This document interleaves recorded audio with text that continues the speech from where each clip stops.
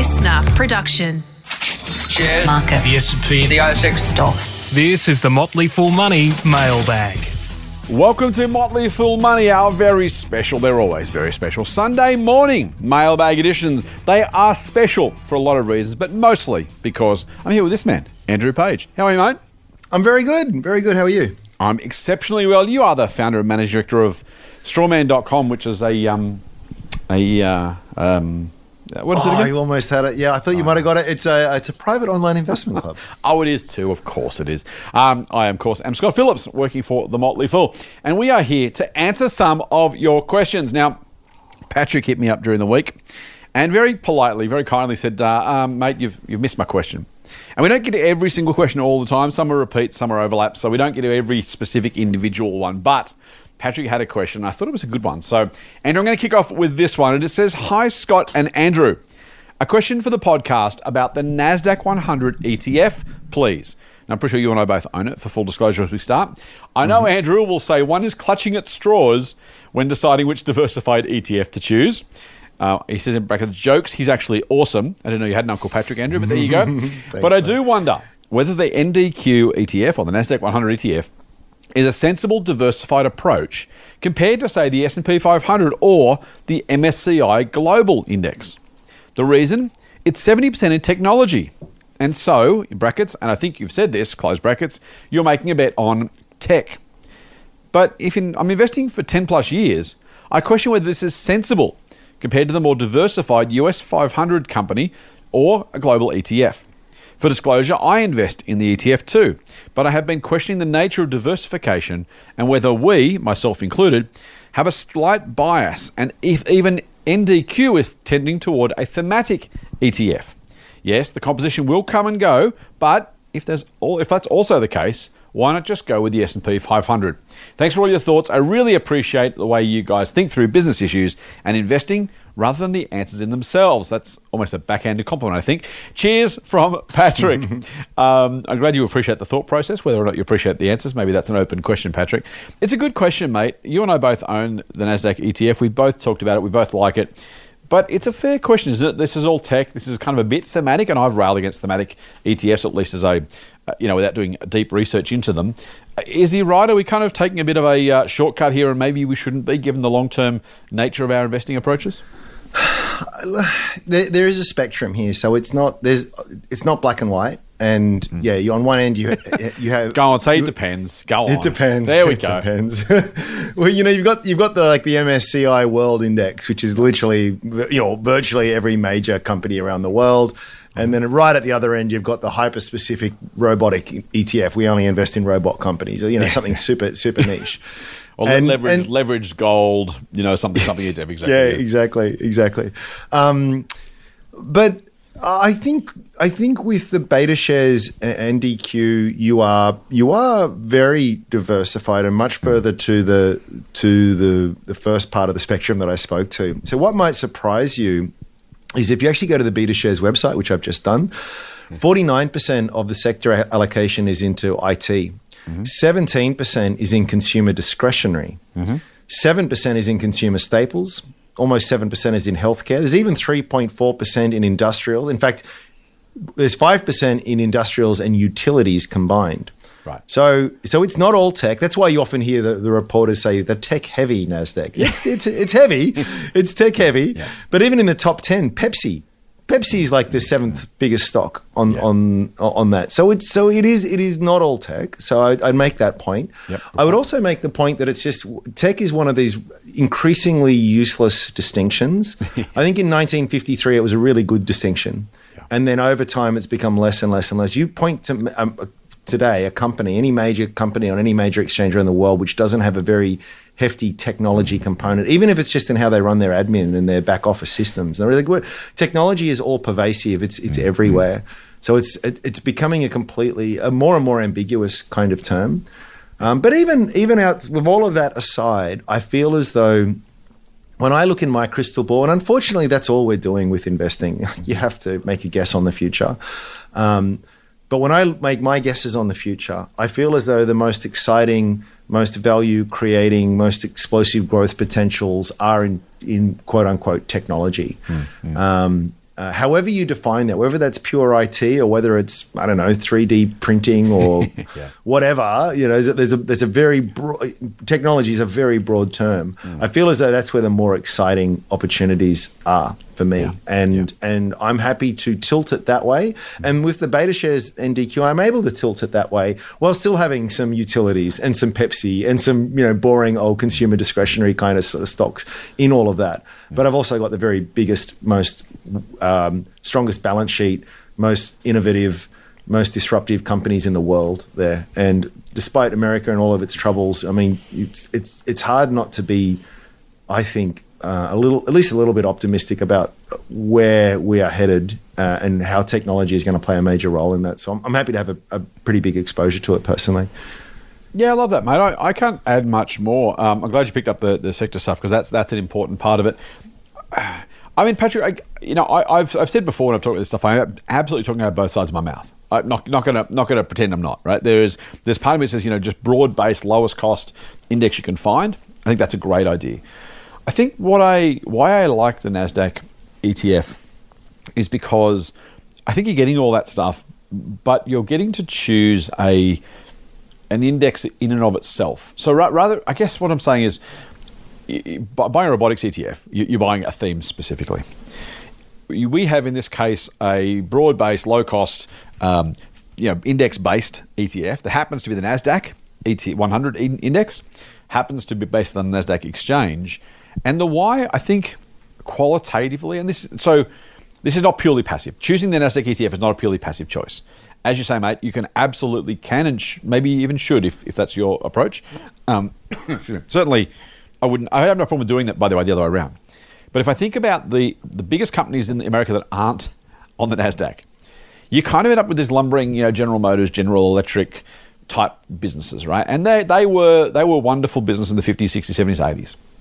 If I was to run a qualitative ruler over the US market, then I think it's fair to say that both the quality and the future potential are both higher on the NASDAQ than the S&P.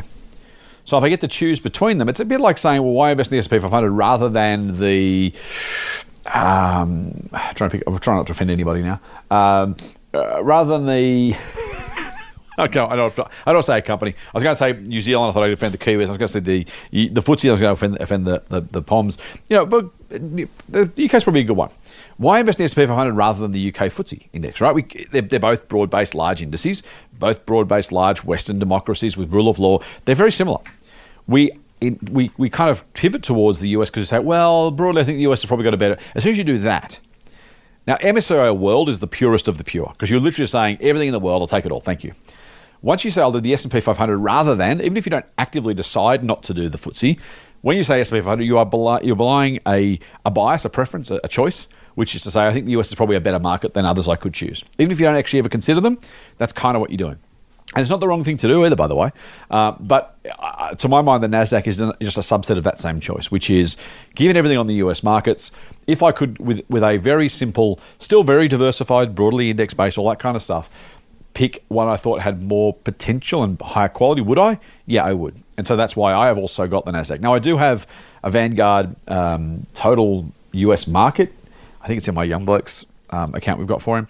So I'm not going to strongly say you shouldn't do an S&P 500 or you shouldn't do a global, you shouldn't do a US. I'm just saying I think there's very good reasons to have, as part of that mix, both potentially, with a bit more money put on those companies. Andrew, you've covered the tech stuff beautifully. I'm not going to do it again other than just to repeat your point, which is tech, I think, is a useless description. I went one step further while you were chatting, mate. I downloaded the full list of companies. Apple and Microsoft and Amazon and Tesla are all tech companies, but are they really, how much do they have in common? Almost nothing, right? Almost nothing. Alphabet, Nvidia, PepsiCo, Costco, next four. What do they have in common? Largely nothing. T-Mobile, Meta Platforms, which is Facebook, Broadcom and Cisco Systems. Are they all tech companies? Yeah. Texas Instruments, Amgen, which is a healthcare company, Adobe and Comcast. Same thing. Honeywell, Qualcomm, Netflix. I'm not going to keep going. You get the idea. Some of those are in the same category. Some overlap. Some will be subject to the same forces. But those forces almost become economic rather than even sector, right? If consumer spending falls, craft's going to get hurt as much as Netflix, or maybe not. But that same idea. So yeah, I think tech is it's a useless determinant now. Go. Goldman Sachs is a finance company, and so is Strawman. So let's talk about them in equal terms. And only one of them has an overpaid managing director and founder, but you can decide who. Do you know what I mean, though? Like, it's kind of like some of these buckets are really, really kind of useless. And you're exactly right. I would say this, though. There's no wrong answers. So we've revealed our personal preferences and biases. But I really got to be clear here. That doesn't mean that we're right. You know, in fact, if history's any guide, maybe we're incredibly wrong, and you should do the exact opposite. But there's the thing. I think there's a lot of things that are always true, and I think you've always got to remember with investing is that there's always a compromise. And if you want to shift at that real extreme end of the spectrum with the MSCI Global Index, you're about as safe as you can possibly be in an equities exposed asset class. But that there's no free lunch with that. The compromise you take is lower returns. Yeah. You know, most likely. Exactly. Now with the NASDAQ, it's still very diversified. It's still very broad-based. I wouldn't call it risky by any stretch of the imagination on any meaningful time frame. Yeah. But it's riskier. And I personally, I'm happy to take that little bit of extra risk because I feel as though the compromise, the offsetting factor there is I'm going to get a better return. And I think you actually touched on something really interesting before when you talked about the FTSE, because it made me think, oh yeah, how has the FTSE gone over time? It's actually where it was in 1999. Wow. You know, the FTSE has gone nowhere. And then I look at the components. See if you recognize any of these companies. I don't. Experian, Persimmon, Associated British Foods, BAE Systems, I know those. Compass, Schroders, Scottish Mortgage Investment, Tesco, I know Tesco. I mean, these. I don't want to have a go at these companies. I don't know. Maybe they're incredible investments, but are they of the same kind of character and optionality and global dominance and relevance? And then some of those other ones that we were mentioning. I don't know. Probably not. So yeah, I think we've made our point. I've made our point. There's no wrong answers. Just remember that the more diversified you get, the lower the return that you should reasonably expect, and at the same time, lower risk as well. Nice. This one's from Ash. He says, "Hi Scott, how's it going? I thoroughly enjoy reading all of your posts. I've certainly learned a lot. I have a question on how to maximize income or profit in a bear market." I'm good, by the way, Ash. I'm good, by the way. Thanks for asking. Yeah, don't care. He's talking to me, Andrew. He's talking to me. You used to be quiet. I got that. Yeah. I recently started investing into shares, ETFs, and a few companies. However, I've not been investing for about 6 months after I noticed the market trending downwards. I've been fortunate enough to accumulate a decent amount of funds in the last 6 months. My question, where do successful investors invest during bear markets or in times like we're facing in the moment? I tend to hold on to my investments for the long term and want the dividends to supplement my retirement in 20 to 30 years' time. How could I find out how successful investors operate during bear markets or when the markets are trending downwards? Do you want me to go first? Yeah, you go first. I really get the question. But I want to clarify a bit of language. I was talking about on Friday, the podcast, like some pet peeves, like the world's smallest peeves, but peeves nonetheless. And one of them is the phrase, the market is trending down. And it's maybe it's a semantic issue here, but the correct phrasing is the market has trended down. Yes. Do you know what I mean? Like tomorrow we could jump 20% and we could just go to the moon from here. You have to know it's going to continue to use the active tense. Yes. If you're using the active tense, you're implicitly saying that it will continue to go. And this is where too many of the technical analysts, I feel, go wrong, is they just we do it with everything. We just extrapolate. Yeah. And we say the market's trending down. And then the logical and almost what feels like the rational response is therefore to go, I will wait for it to start trending up. Not that it has trended up, that it is trending up, then I will buy then. Now, the trouble is that none of these things are apparent without a bit of distance. So it's sort of like they're apparent after the fact. And even then, that doesn't guarantee where it's going to go from there. Yep. So actually, the market has had a pretty good run in recent couple of weeks. Despite all what the Fed's done and the rest of it, it's actually come away from the lows. Certainly, at least some of the stocks I've been tracking, it's had a pretty good run. But I also know from history, if you want to use history as a guide, which is usually a pretty good one, is that the strongest bull market, the strongest short-term rallies often happen in secular bear markets. Some of the biggest one-day pops tend to happen in bear markets as well. It's why they're often referred to as sucker rallies, because you have this big sell-off and then things sort of bounce. Maybe there's short sellers covering their positions, or maybe they're relief rallies, and there's all these terms. But it's kind of all irrelevant, and it's noise, and we actually don't know what it means until, years later, and we've got a bit of distance, and we can then sort of speak on it or opine on it with any sort of clarity and factual basis. So I just want to make that point. The other one is what do smart investors do? Well, the smart investors, I would argue, don't pay any attention to what the market is doing. The smart investors are looking at companies and they're saying, at what point is this attractively priced relative to my considered view on its future prospects? That's a much harder question. Yeah. And within any horrible bear market, and maybe it's a secular bear market that lasts 10 years, I'm on the record as saying, my thumbsuck, and it is nothing other than that, is for the next 10 years, we will probably be on below average kind of returns. There's just a few factors at play. That could be completely wrong. But I also know within the 2,000 odd companies on the ASX, I have no doubt that there will be dozens that absolutely shoot the lights out. Absolutely no doubt in my mind, because that's always the case. And there'll be some that go to zero, right? So it's sort of what does it matter what the market is doing? Well, I guess if you're making a pure ETF-based bet on the market, then there's that.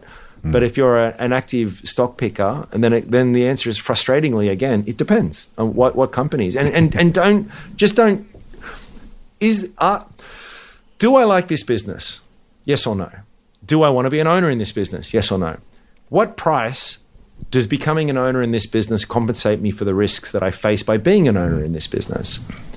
Is the market currently giving me an opportunity to be an owner in this business given all that I just said? If the answer is yes, then you should buy. Even if it goes down another 20%, 30% after that, and many times it will. And I've said the point before, not to make myself sound clever, but in fact quite the opposite. The best investments I've ever made have all done that. I've bought them, and they've just plummeted after I've bought them. They've sat there for 6, 12 months longer. And then, 5 years later, I look back and it's like, wow, I compounded at 16% per year. I seem really smart. It's like, no, I timed it terribly. I sat there on my hands for yonks, just suffering and sleepless nights. But that's kind of the story. And that's why those gains are there for those that have the fortitude and the patience to sort of realize all of that kind of stuff. The objectivity to sort of look through all the noise of the market. And it's a long rambling answer, I know, but it's the best answer that I can give is don't play the game that the market wants you to play. Don't fall into the narrative that you're going to be reading in the paper and all this kind of nonsense. It's a pure optional participatory endeavor that you can or cannot interact with if you choose to.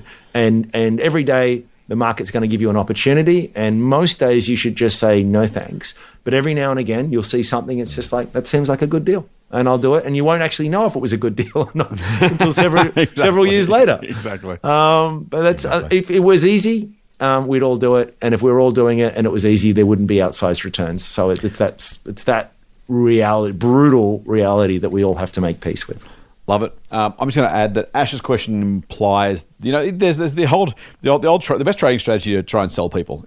I'm saying sell people, not to actually follow. The best one to sell people is we make money in all markets.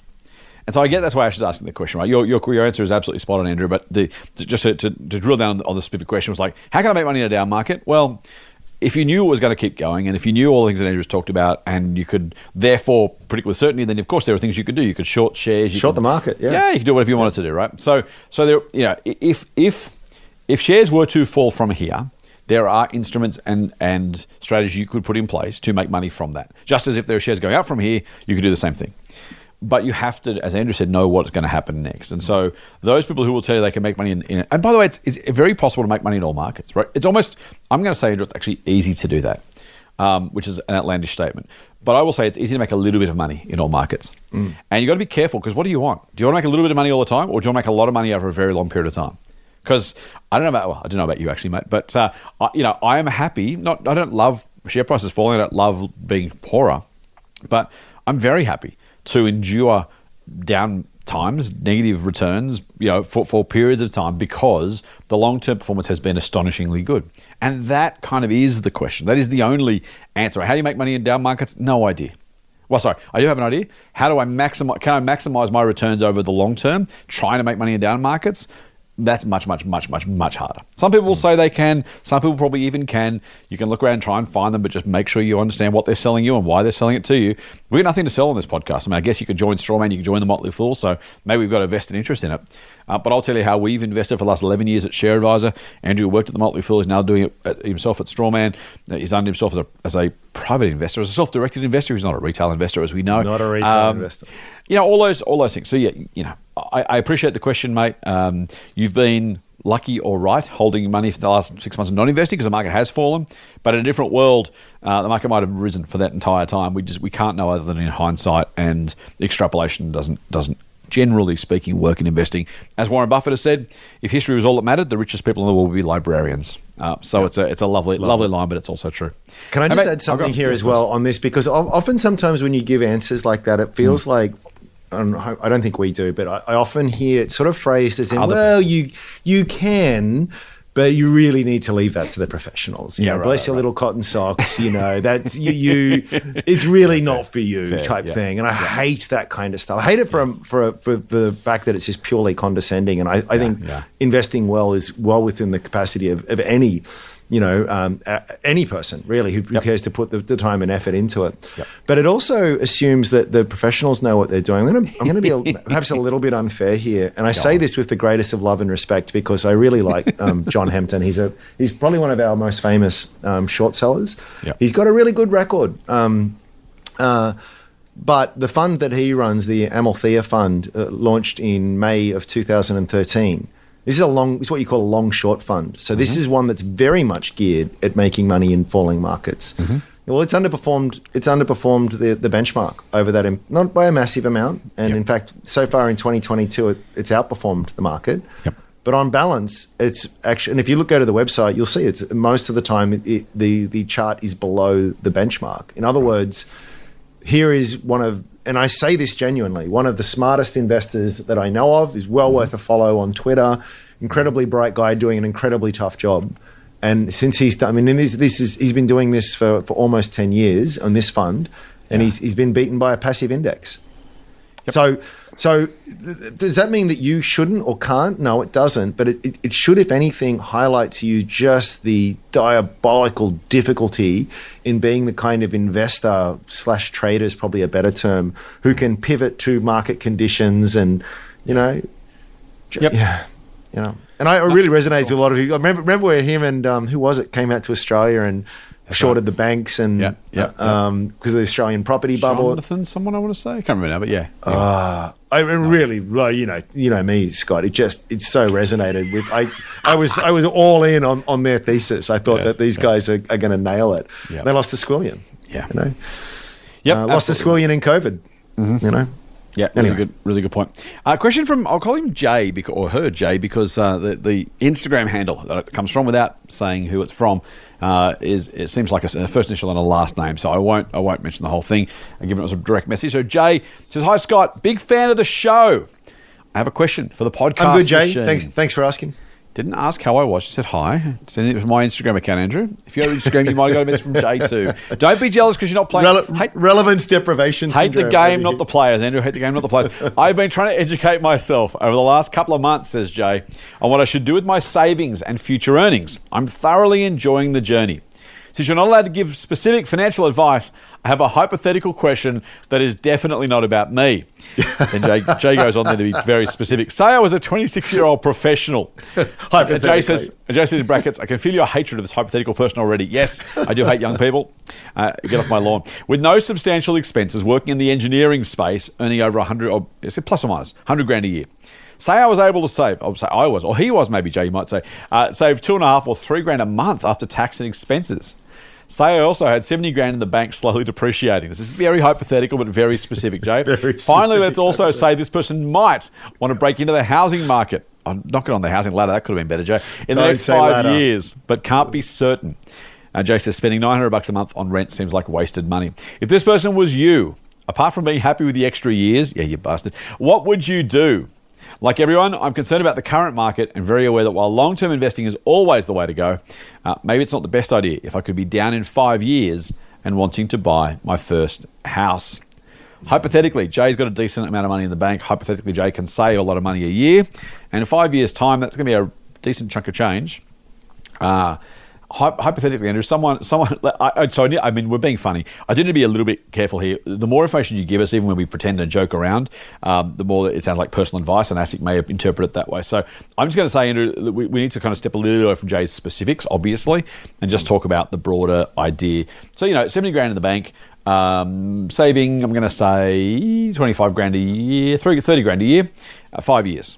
If it was you, mate, would you be putting it all aside, leaving it in cash, saving up for the house in 5 years? Would you be investing it and letting things run? What approach would you take if you were 26 again? I did like how Jay said at the end to buy a house. As opposed to earlier saying he wanted to get into the market. You're in the market when you're like transacting, right? Once you bought a house, You're not in the market anymore. So just another little bugbear of mine.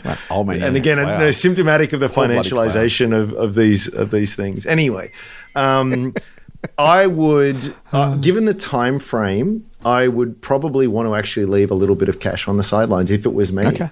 I think 5 years is a pretty good time to ride out any sort of volatility and negativity and the rest of it. The big factor here is that if it was just a lump sum and there was no extra money coming in, that makes it a much harder decision.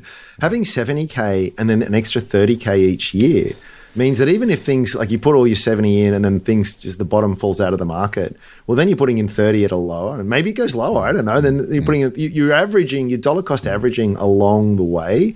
So the only reason that this doesn't make sense is on a dollar average money weighted basis. The market is still down after all of that in 5 years, which historically is not impossible, but very unlikely. I'm struggling to think of a time where a strategy like that wouldn't have worked. I can think of 5 year periods where the market has been down, even with dividends, but I can't think of a period where you would have been down having dollar cost average so significant, like putting 50% in extra each year. That I just don't know off the top of my head, but I think it would. I'd go out on a limb to say that you could definitely count the instances in the last 100 years on one hand, if not 3 fingers, if not 2 fingers. So statistically, you're in a pretty good shape to invest a very large chunk of that. But because, there's no guarantees, I don't know, maybe you leave a little bit aside just in case. But there's the risk in that as well. So you go, okay, yeah, that makes sense. I'm going to do that. 5 years later, the market's up, 50% from where it is today. And oh, Jesus, I would have had so much more if I just invested a lot. Again, it's like the earlier point. Any decision, there is a compromise to be taken. Do you want the certainty of cash and the certainty of inflation that comes with that? But you're not gonna have the bottom fall out of you, or do you want the upside potential of the market and face the volatility and the potential that things are still down on a money weighted basis after that period of time? We'll know in 5 years. This is why these questions are really sent to kill us, mate. Because there will if we did this podcast every year and answered the same question every year, in some periods subsequently we would look like dills, and most periods after that we'd look like geniuses. And Jay, I've used the example before. My mother-in-law wanted me to help her invest her superannuation. I did it. We took it out of, it was in cash and something else. I can't remember now. And we invested all in shares in one day. Why would you take it out of where it was? I'm sure it was getting an excellent after fee performance. There was yes. No, let's not go into that. It wasn't. Knock me over with a feather. No, it wasn't just in funds. There was some artwork and other things involved. I don't want to talk about it now. But suffice it to say, it was better in shares than not. I invested all in one day, and that could have been the first day of a 5 year decline. And she may have had much less money. If I'd have done it on the 19th of February 2020, I would look like an absolute moron. The reality is, mathematically, you are very, very, very likely to make money over 5 years in the market, but not guaranteed. And right now, Jay, in 5 years' time, in November 2027, you're either going to say, oh, those Motley Fool money boys, geez, they're smart, or bastard Motley Fool money boys, they should have told me to do X, Y, and Z. And it'll go both ways. If we don't say go fully invested now, the market goes up, you're like, they should have just said invest the whole lot. And if it goes down, you say, they should have told me to hold fire. And it's why it's important. By the way, it's also why we can't give personal advice. So I'm not going to tell you what you should do, Jay. My general answer with this is, if you have flexibility around the timing of your purchase, I would be in the market with both feet personally, if it was me. if my wife said, we want to buy a house somewhere between 2026 and 2030, depending where the market is, we find the right place. Our timing's pretty flexible. Just see how we go. I am 2 feet in, all in the market, and let it ride. Because I can choose when to sell or not to sell based on prevailing share prices. If she said, honey, I love you and I want to buy a house in November 2027, come hell or high water, I would probably not invest a cent of that. Maybe some of it, but the reality is whatever you do invest, if it goes down, you're losing some money on some of that, if it goes down. So if I knew that it had to be a certain value house and I needed a certain amount of money for the deposit, and that was just what it was, if I knew I could reliably bank that, and I knew at that point I'll have X dollars in the bank, then I would go with it. So those are the two ways I would think about it. The third way, though, is that this is again impossible to know. The property market I can say market this time, Andrew, because I'm talking about the whole market, not just getting That's into appropriate. The market. That's appropriate. The market will move, as will the share market. And the other thing you need to think about, Jay, is over 5 years, maybe property crashes, maybe it goes nowhere, maybe it goes up. So again, the bogey you're chasing is also worth thinking about. Because again, you talk about cash in the bank, he says slowly depreciating. That's true. But in a purchasing power perspective, if housing goes up, let's be conservative. Let's say it goes up 20% between now and then. And maybe that's not conservative, by the way, in the event. But let's give it. So you and I have a different definition of. Well, but let's say it goes down. That's like 3.5% a year. Let's say it goes down to the 10% now and then goes back up, and it's up 20% in 5 years' time. You'll be able to buy 20% less house because you won't have had your money invested in an appreciating asset. You'll be in cash instead. So not only is it appreciating against inflation, but if the asset class you're investing into or going to invest into rises over that time, the longer you wait to get some sort of return on that money, the further away that asset becomes in terms of affordability. So those are the considerations. If it was me, I'd invest with both feet if I could have a flexible purchase date. If I had a reasonably fixed purchase date or wanted to know that I know that I'm going to have at least that much money, then you've answered the question for yourself, I reckon. How we go with that one, Ram? Yeah, it's pretty good. I suspect from the way that the question was phrased that there is no specific date and there's flexibility around that. Might want to. Yep. So I mean, again, general, and this is just me, I would be more inclined to invest the large amount of that and continue to, no matter what. Why only a large amount, though, mate? Why not the lot or nothing? That's the bit I'm not. Honestly, it's just a bit of ass covering for the sake for the pod. Yeah, so me personally, yeah, I would. I mean, I've got to, but I'm very mindful. I've just personally got a very high risk tolerance. Yeah. So I don't want to put that. Yeah, and that's what I mean. So it's just sort of like, yeah, you just everyone says, oh, I can tolerate volatility until they experience it. Exactly, that's so true. And even here I am saying, well, I've got a very high tolerance. Well, yeah.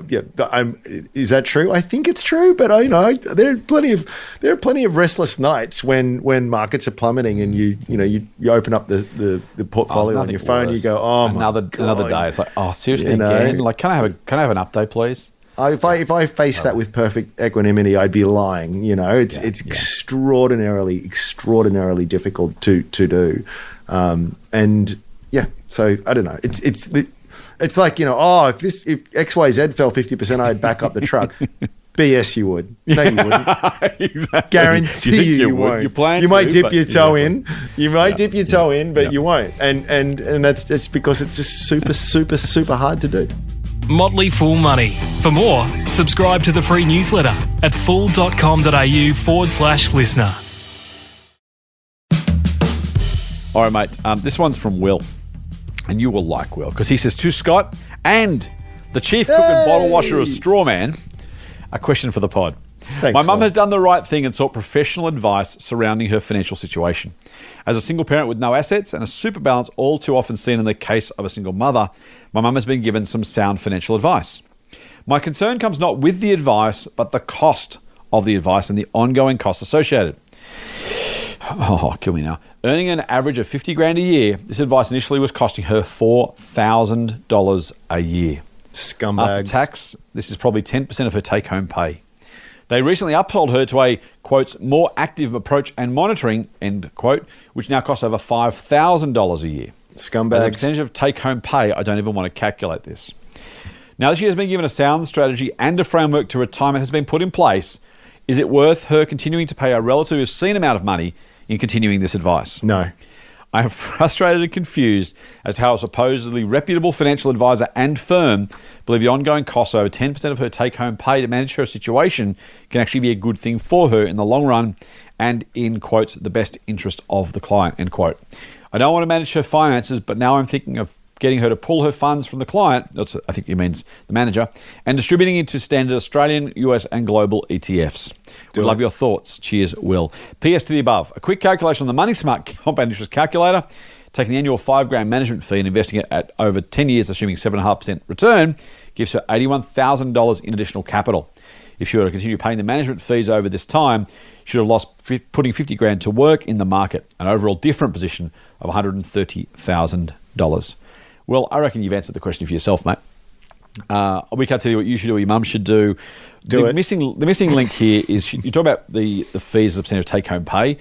We should be also including the asset value, of course, because I'm sure this is not the case. If you had $1 million investment and $40,000 in take-home pay, that's a very different story to having $15,000 in investing and $50,000 in take-home pay. So it's probably the wrong comparison to use take-home pay as the basis for that, and so we probably should just at least allow for that possibility.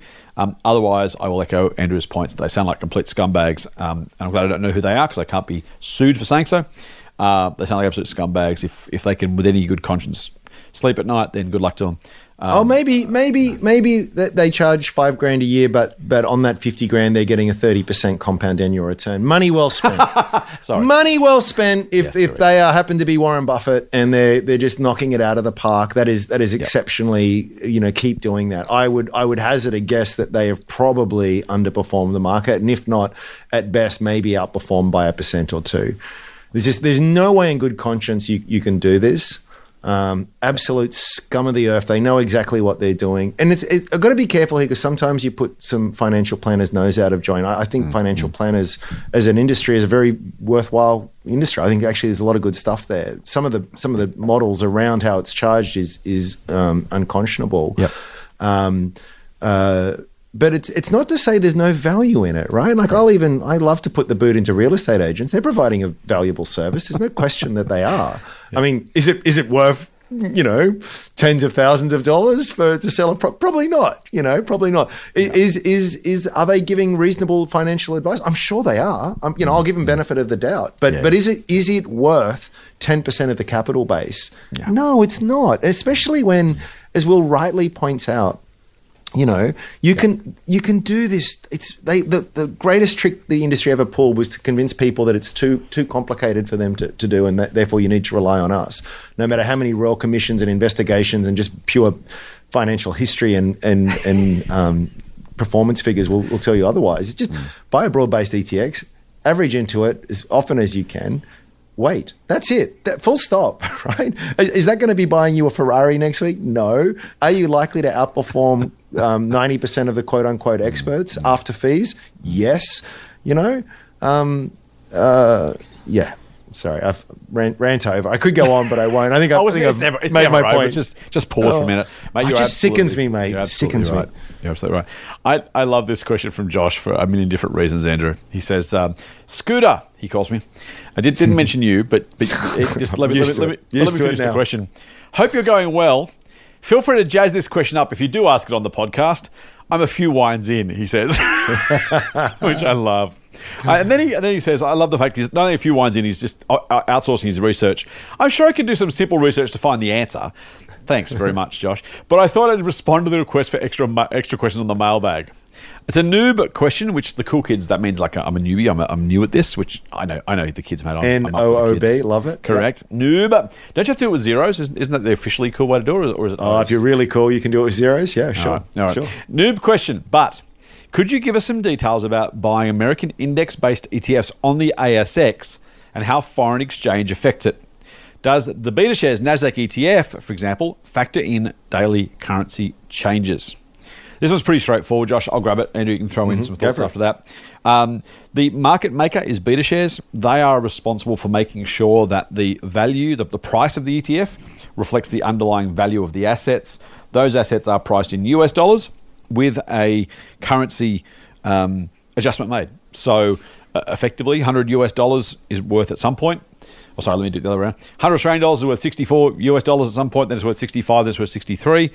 That will change because the assets of the fund are in US dollars. So yes, I won't say exactly minute by minute, but in real time-ish during the trading day, they absolutely will reflect all of those currency changes because you're buying a US dollar asset in Australian dollars. And so it just simply does impact that. And it should almost all the time.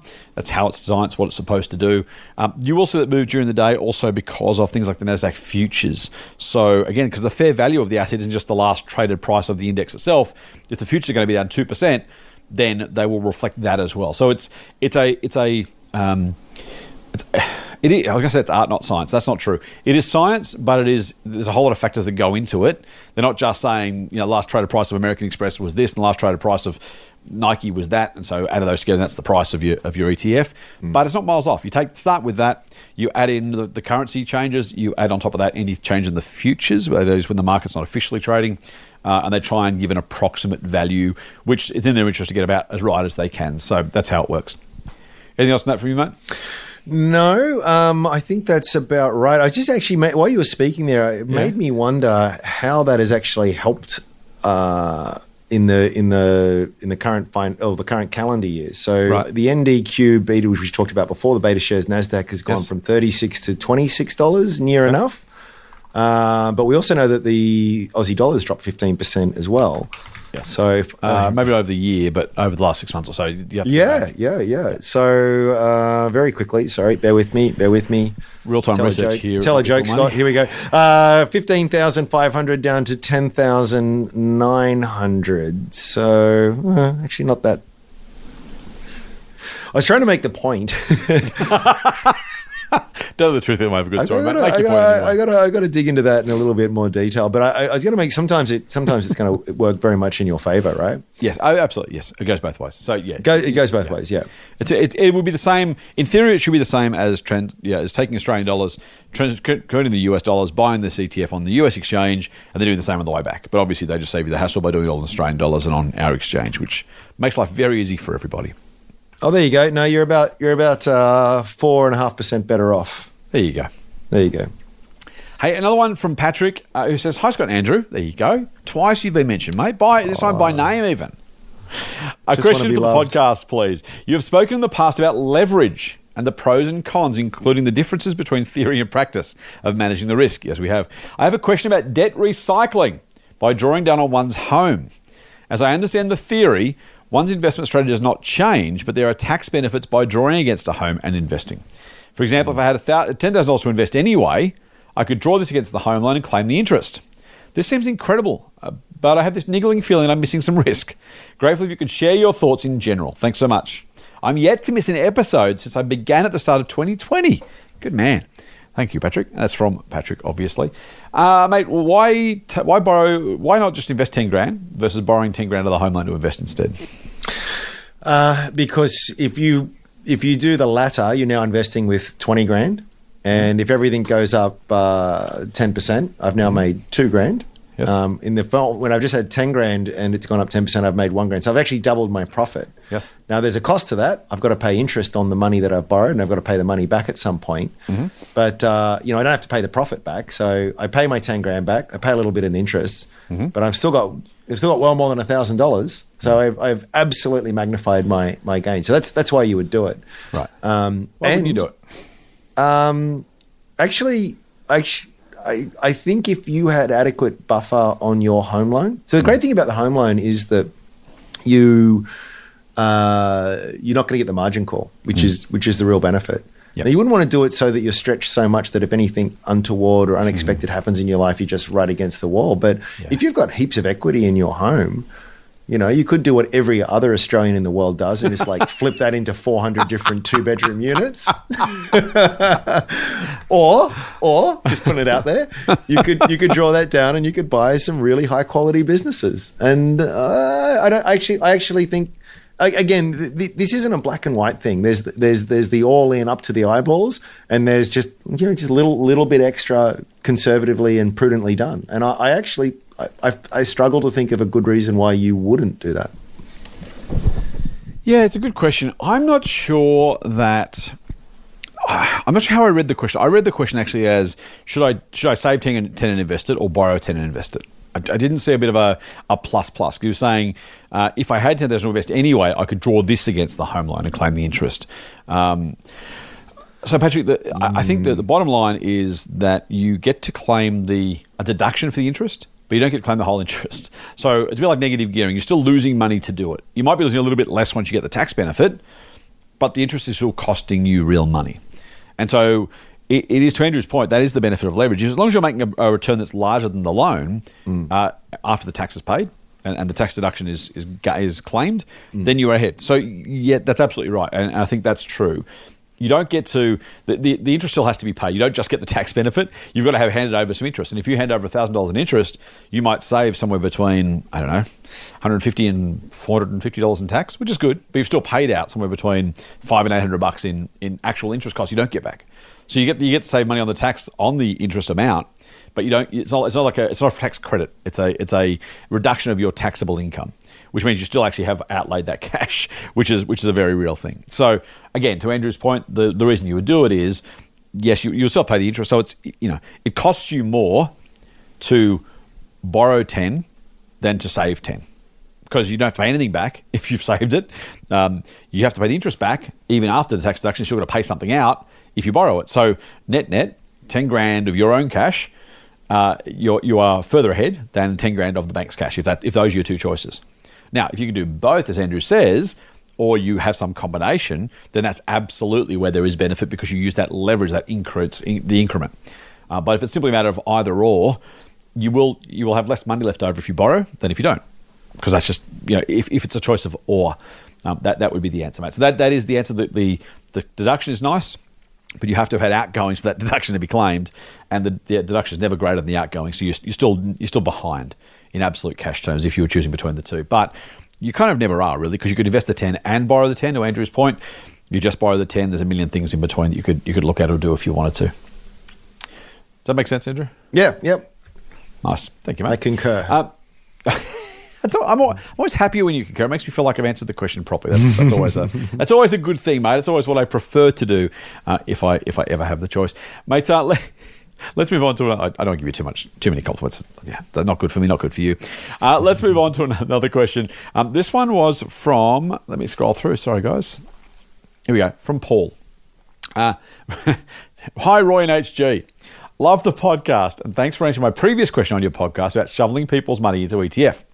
On a different note, I've wondered a few times through the current bear market why the message is simply stay the course, which I totally agree with. And I don't recall messaging such as you still have the same number of shares or you are still getting dividends. I have the mindset of this is potentially a good buying opportunity. In my mind, there are more reasons to stay the course, yet that messaging is not coming through. Am I not hearing it?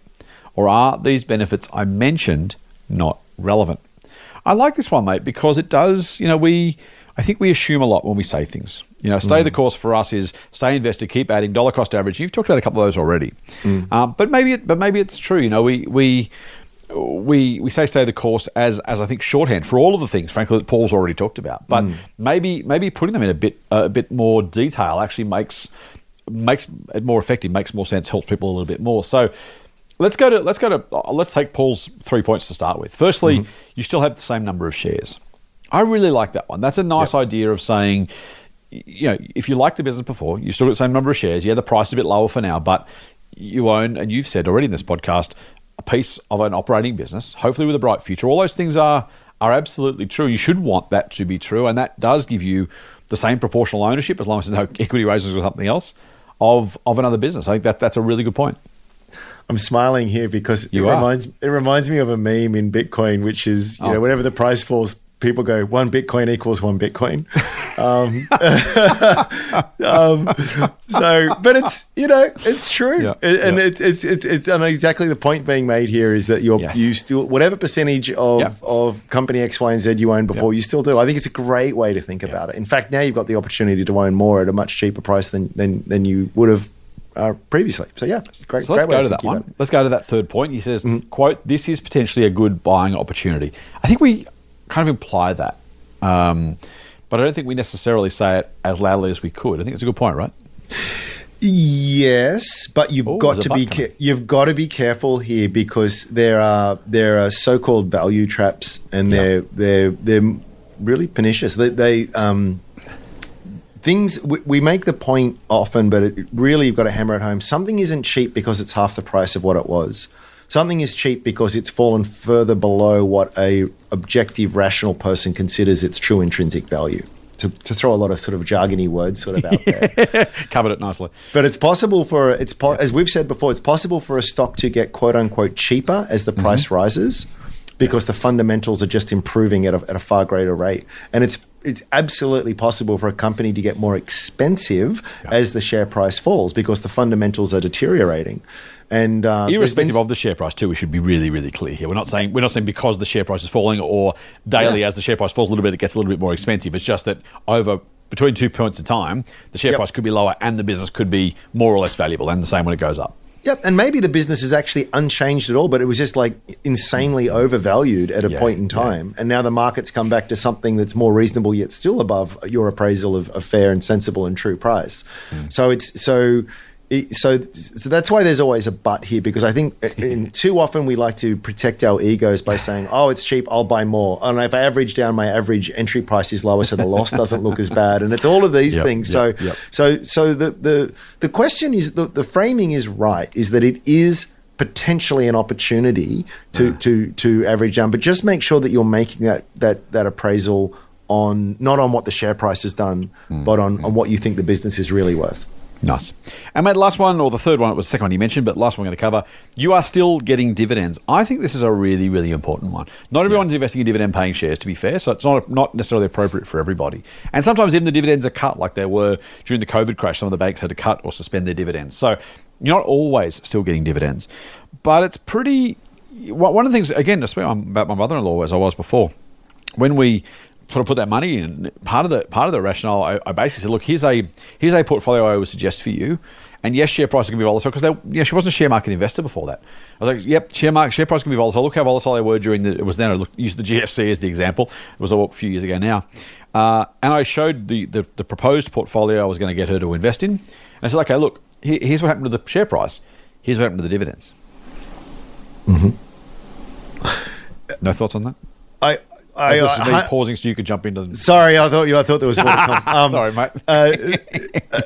Absolutely, and I've referenced Peter Thornhill on this point before too. He makes it very well in his book Motivated Money, which is kind of generous to call it a book. It's more of a pamphlet, and I don't say that critically because it's a lot of value packed into a very short space, and it's my go-to book for when people say, why should I invest in shares? So when you're at that right at the beginning of your journey, before you want to dive into valuations or anything more complex, just like, why would I invest in shares? Shares are risky. It's just it just lays out the case. And one of the arguments he makes is, share prices move all over the place, but corporate earnings, corporate dividends actually don't change that much at all, even over very tumultuous periods. We always there's always the classic examples, but again, I love to go outside of the top part of the market. The company I think is a really good example of this is ARB. If you drive a four-wheel drive, you know exactly what I'm talking about because they make every bull bar. You'll see them everywhere. They make bull bars, all kinds of accessories for your four-wheel drive, camping, etc., etc. Wonderful company. Never missed a beat with their dividends. Never missed a beat as far as I can. You go back as long as you want. Good times, bad, and they've just continued to truck along. And if you for some reason didn't have access to see what the share price was doing, and all you got were your dividend checks, well direct credits. Let's modernize this. All you see is every year I get a pay rise. Yep. I get a pay rise. I get a pay rise. I get a pay rise. Good times and bad, and that's a wonderful thing. And that is definitely a good North Star to focus on. I like that, mate. That's very, very nicely done. Yes, I think that's right. I own ARB shares, by the way, but you're exactly right. There's plenty of other examples too of companies. Soul Patts I own, pay dividend every year for 100 and something years. That's the sort. It doesn't have to be the only way to invest. We're not saying just buy dividend shares. It's just to the point you raised, Paul. That's kind of if you can keep that in mind. As part of how you get through this period of time, super important. Mate, let's finish with a question from I think it's Tendai. I hope I pronounced that correctly. Tendai. Hi, Scott and Ram. Name checked again, mate. You're coming back. You're coming up in the world. Your podcast is a must-have. to maintain composure in this volatile market environment. Thanks, Tendo. Nice. This time last year, I was one of the top performing fund managers, with my small portfolio delivering an average annual return of 30% on paper. Fast forward 12 months, my portfolio was in negative 7 to 10% territory on paper. Your podcast helps me sleep at night, brackets, mainly because of the humour, random tangents, and non-stop rambling. Is that because you can't get to sleep, so you put the pod on? And then that's what I'm wondering. Knocked out. Helps me sleep at night or helps me go to sleep at night? They're very, very different. He says sleep at night, not go to sleep. So I'm going to assume that's we're improving the pre-sleep, but maybe it's just helping him sleep. Question for the podcast. On Thursday, the 27th of October, the market was up a little bit. So I checked my portfolio to see if it had erased some of the negative returns over the past few months. Most of my holdings are up 1 to 2% for the day, except for ACL, Australian Clinical Labs. I checked their ASX announcements and discovered they had been the victim of a cyber security incident. Hence, the price was down and by a long way. Given that cyber security incidents could have such a big impact on share prices, A, should a company's cyber security capability now form part of any investment thesis? And B, what are the real-world impacts of cybersecurity incidents on businesses? Aside from, he says, share price movements, Mr. Market tends to overreact.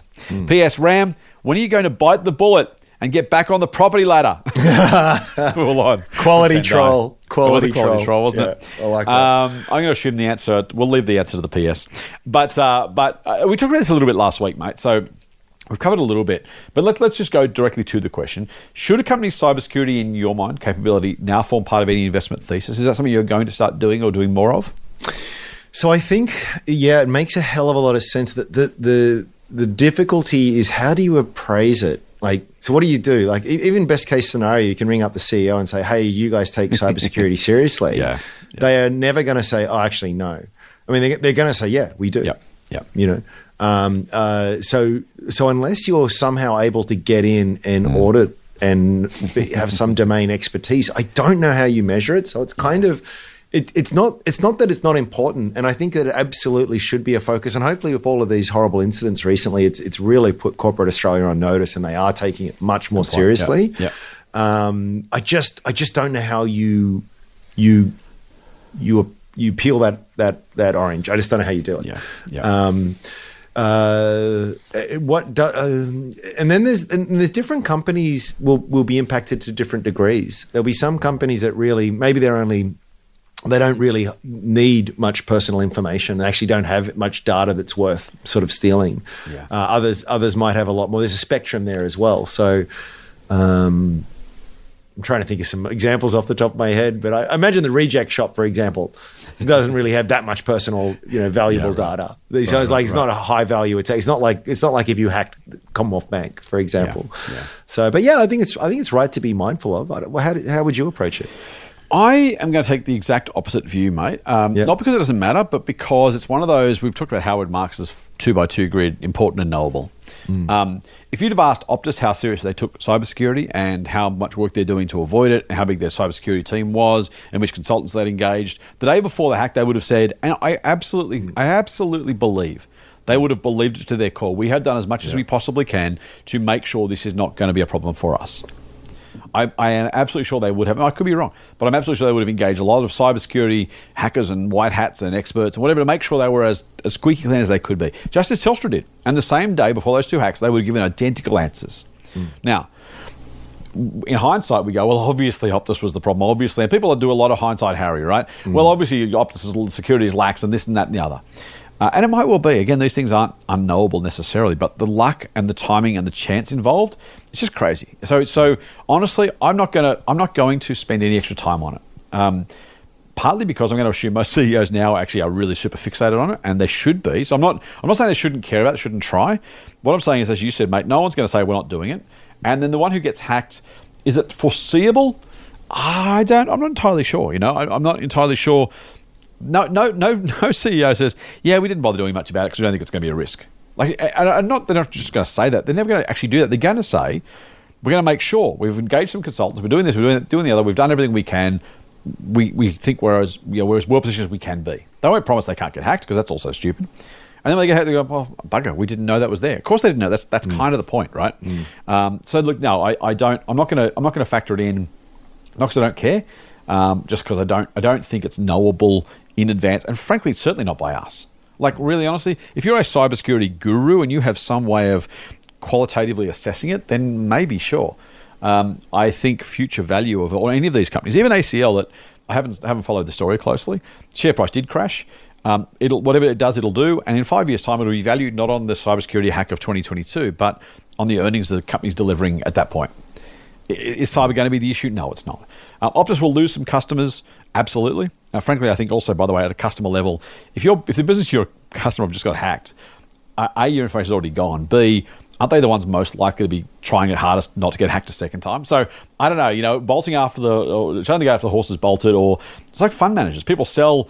people when a fund goes well, everyone piles in after it goes well. When it goes badly, they all sell out after it goes badly. It makes no sense to me to behave after the fact, right? The one to go to is the one that's just doubled down on its cyber.